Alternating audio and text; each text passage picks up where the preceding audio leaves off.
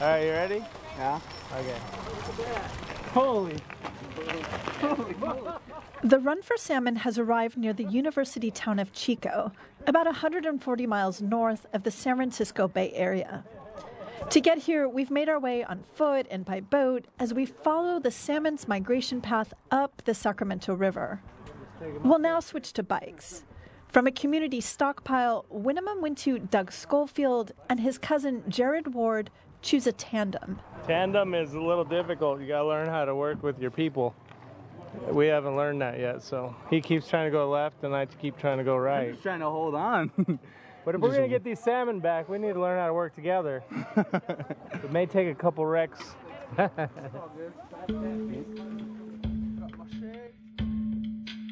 From KALW's The Spiritual Edge, this is A Prayer for Salmon, an audio documentary series about the Winnemem Wintu people and their clash with Northern California's Shasta Dam. I'm Judy Silber.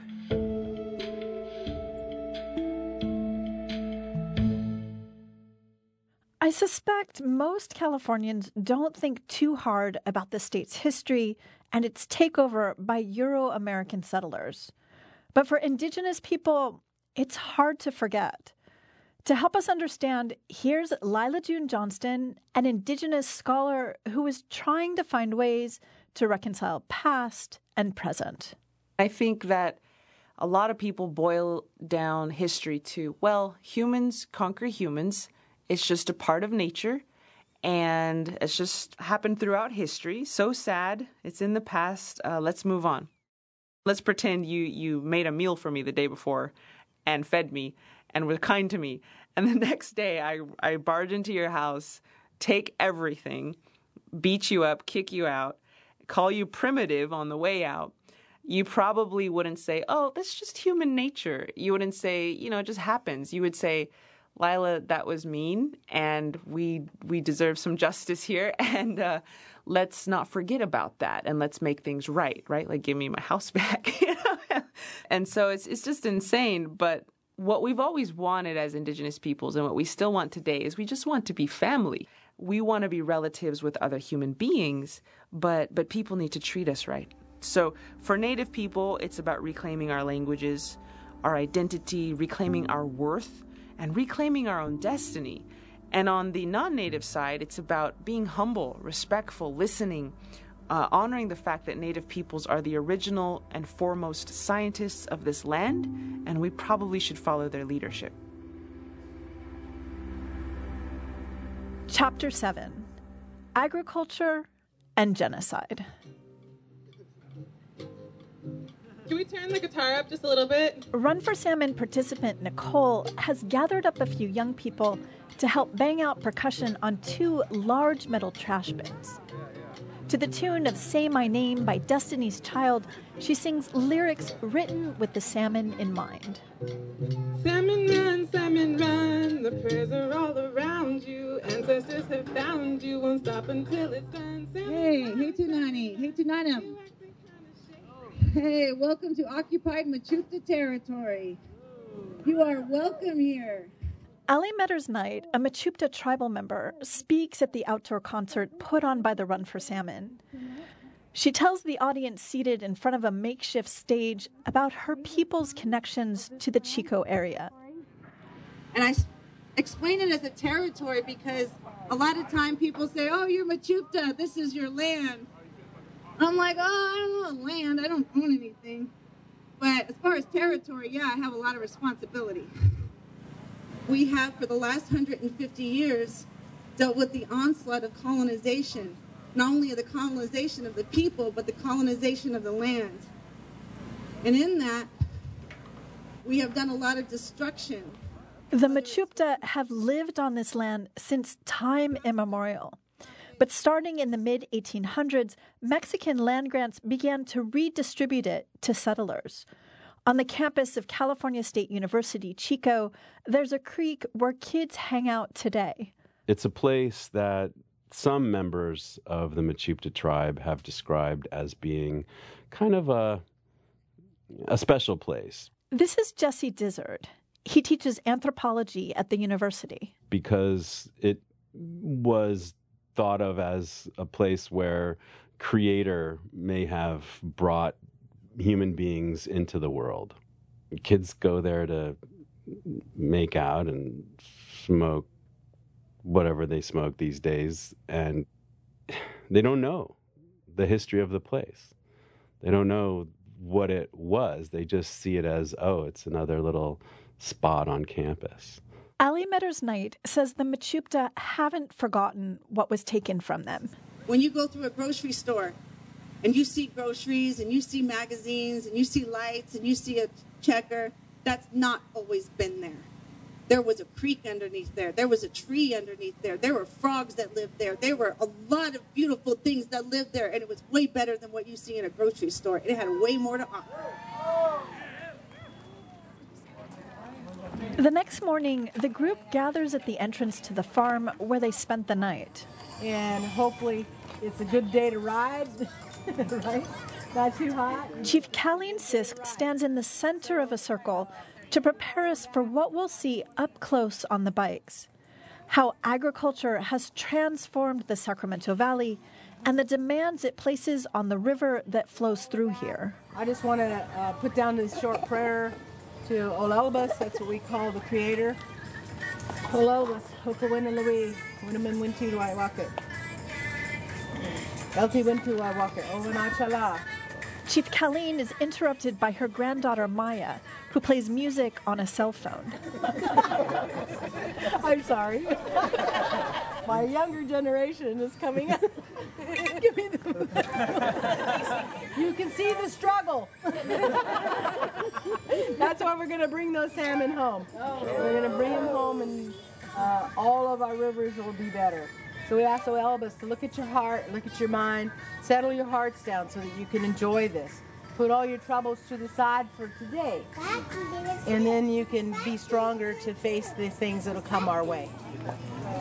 I approach Chief Caleen's son, Michael Preston, as he sits on his bike, ready to take off. I got my Run for Salmon baton / staff. Michael will ride at the front of the group and carry the baton shaped like a salmon with blue and red feathers hanging down. Flicker for the volcanoes, and blue jay feathers for the rivers and oceans. That's the bigger prayer journey that the salmon, as well as us, we're a part of, is the fire and water elements that can control our water systems, to control the world, really, and so we're paying homage to that.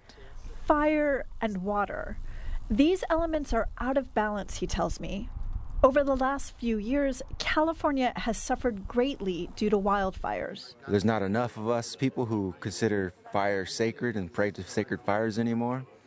And there's not enough people who consider water sacred and pray to the waters anymore. So they're off balance.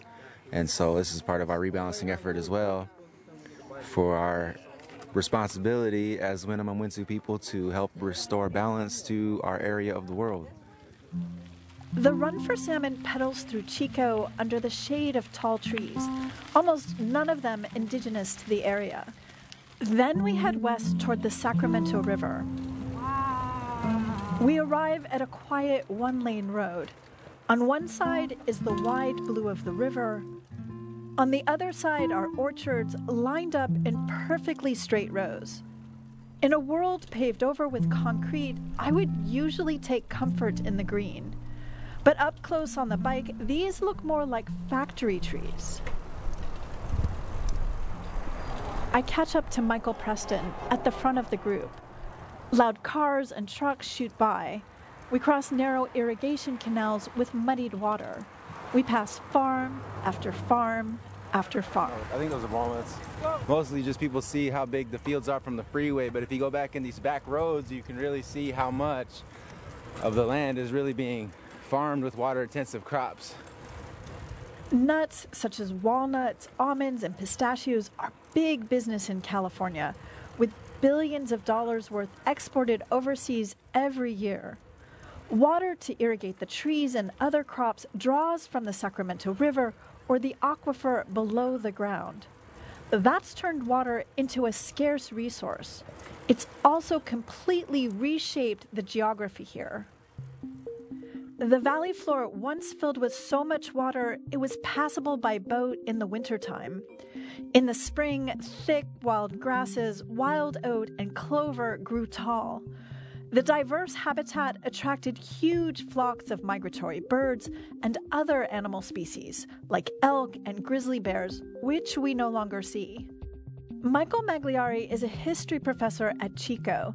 He says in the decade that followed the 1849 gold rush, California's population more than tripled.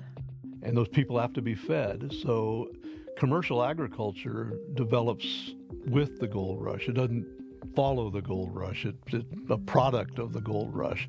The new settlers set about draining swamps and bogs, building levees, flattening potential fields, cutting down oak trees, and clearing away pretty much anything that threatened their ability to farm. There were scalp bounties offered for wolves and coyotes and ground squirrels even in California. It varied on the animal. Grizzly bears and wolves, maybe $10 bounties, coyotes, $5 bounties. They varied. 25 cents for ground squirrels or gophers. And these would be paid by either the state or by local counties. In 1849, a settler named John Bidwell bought a large ranch in Mechoopda territory, land that would become present-day Chico. An entrepreneurial type, he began experimenting with new crops, including some that are now California staples, such as walnuts, almonds, and peaches. Finding out which crops work, working with the railroads to get all these things coordinated and marketed back east, and developing the early canneries. He and others had no doubt this was progress. The Run for Salmon group pulls into a small rest area close to the Sacramento River. It's hot. Everyone reaches for water bottles. In addition to bikes, the support vehicles are also here. Jared Ward blasts one of his songs from a car speaker.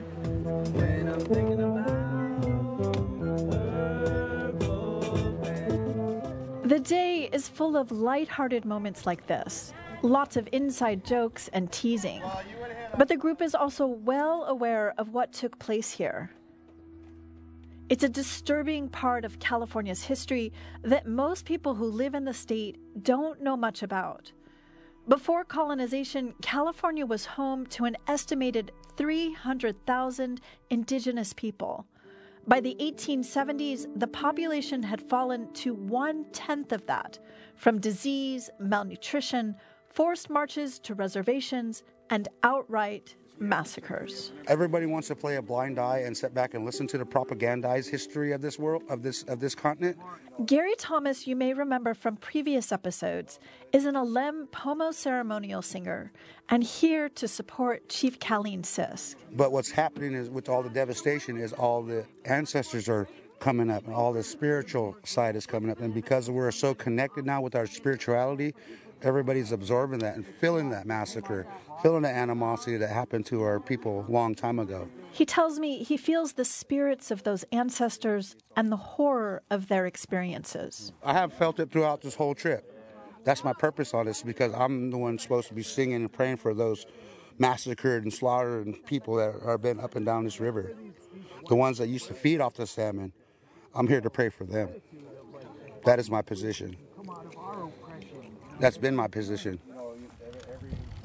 We ride some more, up and down slight hills along wide 2-lane roads. Other than the cars and trucks and endless rectangular fields, it's pretty empty out here. A herd of cows watches and moves as we bike past. After a few hours, we stop to eat at a perch overlooking the Sacramento River. The contrast is stark. Oak and bay trees cover slopes going down to the water. It's nice and quiet out here right now. Michael Preston looks around. Lots of oak trees, black oak trees, and we got the river right here. Hopefully there's salmon in there. We want more and more wild salmon. But we're starting to get more and more back into the Northern California, closer to our area.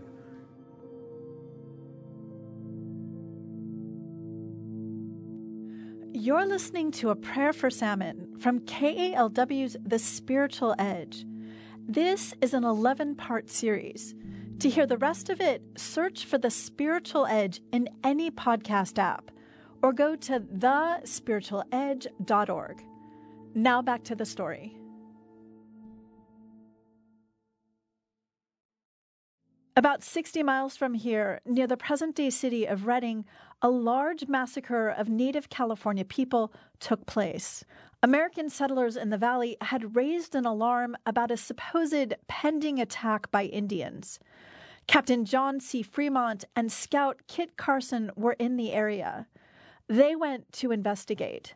By the Sacramento River, they came upon a large group of Wintus. Yes, this was about on April 5th, 1846. Benjamin Madley, a professor of history at University of California, Los Angeles, wrote the book American Genocide, the United States and the California Indian Catastrophe, 1846 to 1873. And so this is an instance in which elements of the U.S. Army, led by Kit Carson and John C. Fremont, massacred what was probably a group of people who were simply gathered to fish and to dry and or smoke that salmon along the banks of the river. John Fremont and his men surrounded them and opened fire. Then they charged into the village. One U.S. soldier said, quote, "The bucks, squaws, and papooses were shot down like sheep, and those men never stopped as long as they could find one alive." They also pursued on horseback those who tried to escape, quote, tomahawking their way through the flying Indians. Madley estimates as many as 1,000 Wintu people or more were killed on that day. The colonizers often believed or convinced themselves or convinced each other that they had to strike first against indigenous people unless they wanted to wait for indigenous people to strike them and suffer those consequences. So the loss of a cow could lead to the massacre of an entire community. California's first governor was a man named Peter Burnett. He publicly declared to both houses of the legislature, and I quote, that a war of extermination will continue to be waged until the Indian race becomes extinct.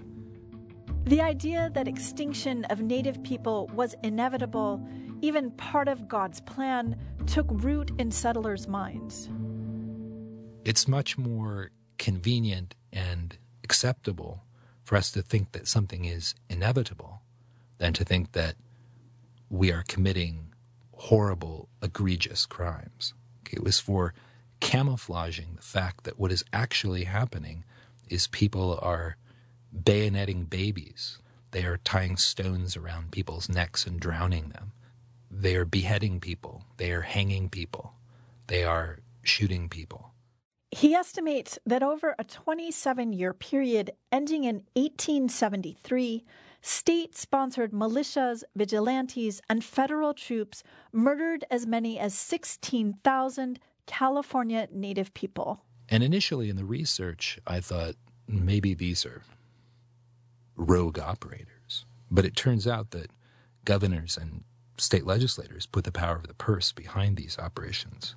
3 bills in the California legislature authorized the spending of more than $1.1 million for militias. The federal government also approved and paid for Indian killing campaigns. But in addition to getting money, the people who participated were also eligible to get land from the federal government because by the Militia Act, if you had participated in a militia operation, you could get land from the federal government. So they were taking land from California Indian people as pay for killing California Indian people.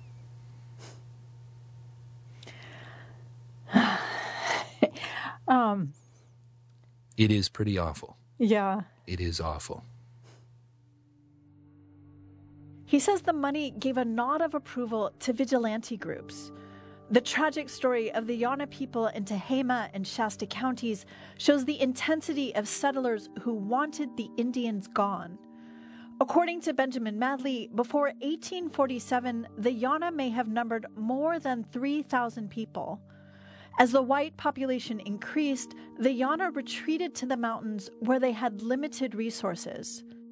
Then in 1858, settlers near the town of Red Bluff declared they wanted extermination or complete removal. Many Yana were rounded up and confined to reservations. Still, the killing continued until settlers effectively reached their goal. Today, there are people who claim Yana descendancy, but there is no Yana tribe. The Winnemem Wintu also experienced the terror of those killing years. Chief Caleen Sisk heard stories from her elders. There's a little saying that comes down the line through my grandma. She goes, "We're only here because they were bad shots. Not that we didn't get shot at, but they were bad shots. They missed. That's why we're here." I think about what they did, to just live so that we're here. The run for salmon arrives to a remote nature area on the Sacramento River. A nearby campground is called Massacre Flat. We wait for a group of runners to come in. Doug Schofield is the first. He says he ran about 14 miles on trails, plus a few extra, as he looked for other runners whom he feared had gotten lost. Yeah, we were running alongside the river, the top of the ridge, so you could see the river. It's pretty cool. What were you thinking about? The old days when natives would travel those pathways and those trails up to their different villages. Once, native villages stretched all along the Sacramento River. A lot of villages were raided, and these were easy pickings because this is where all the natives lived around the river. These killings are often framed as part of a war between native people and settlers. People don't understand. They think you lost the war, you might as well give it up. It's like, what, war? There was no war. We apologize on behalf of the citizens of California to all California Native Americans. In 2019, Governor Gavin Newsom issued a first-ever apology to the state's native peoples. For the many instances of violence, maltreatment, neglect, murder inflicted on the tribes. He established a Truth and Healing Council to clarify the historical record. Chief Caleen is a member. Part of the mission includes gathering narratives from California tribes. The council is expected to issue a final report in 2025. It may include recommendations for reparations. A few months after Governor Newsom's address, Chief Caleen Sisk and other Winnemem Wintu are invited to attend the annual Chamber of Commerce State of the City address in Redding. Mayor Judy Silber is speaking in a large, echoey meeting hall. The Redding area was settled thousands of years ago by the Wintu people, who were made up of 9 distinct bands. Today, several tribes of Wintu people live in the Redding area, including the Redding Rancheria, the Wintu tribe of Northern California, and the Winnemem Wintu. The mayor asks all Wintu present to stand. I apologize for the grave injustices that were perpetrated on your families. I am grieved that you were not protected by your local government and that your people have suffered to this day. After the speech, local insurance agent Derek Parsons is so moved, he approaches the chairman of the Wintu tribe of Northern California. It doesn't mean a whole lot, but just wanted to let you know that I support you all in your culture and continuing heritage. So I love seeing you up here, and it was really neat. So thank you very much. Welcome to see our museum of Shasta Lake City. I thought it was great today because we're just making a statement and saying, look, we don't support, what happened in the past. We live in this land that they took care of. Chief Caleen Sisk isn't so impressed. She acknowledges it took courage for the mayor to make such a speech, but she grumbles that an apology without substance isn't worth much.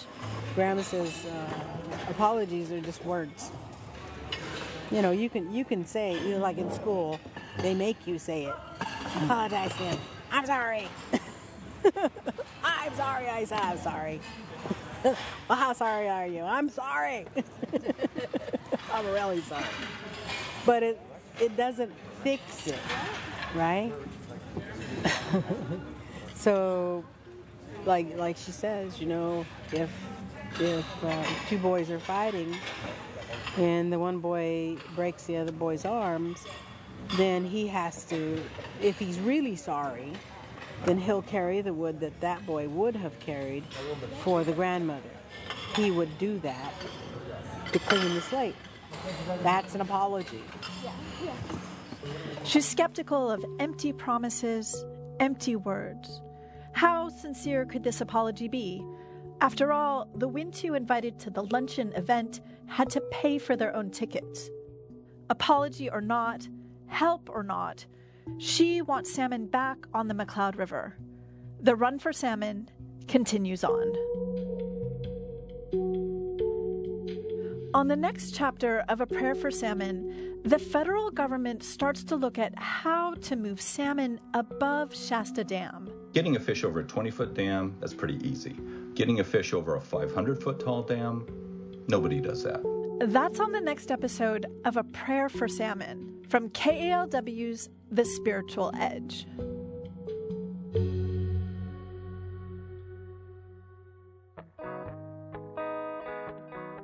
The music you're listening to is In the River by Ray Zaragoza. A Prayer for Salmon is a project of The Spiritual Edge at KALW Public Radio. To hear the rest of the series, look for The Spiritual Edge in your podcast app or go to thespiritualedge.org. That's also where we have beautiful photos from the series. I'm Judy Silber. Thanks for listening.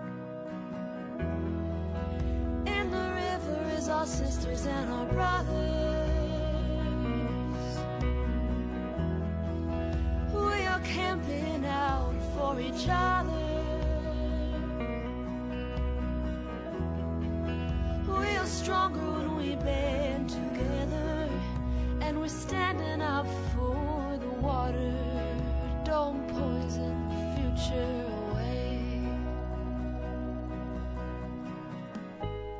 You've got to have a soul. Native Voice One, the Native American Radio Network.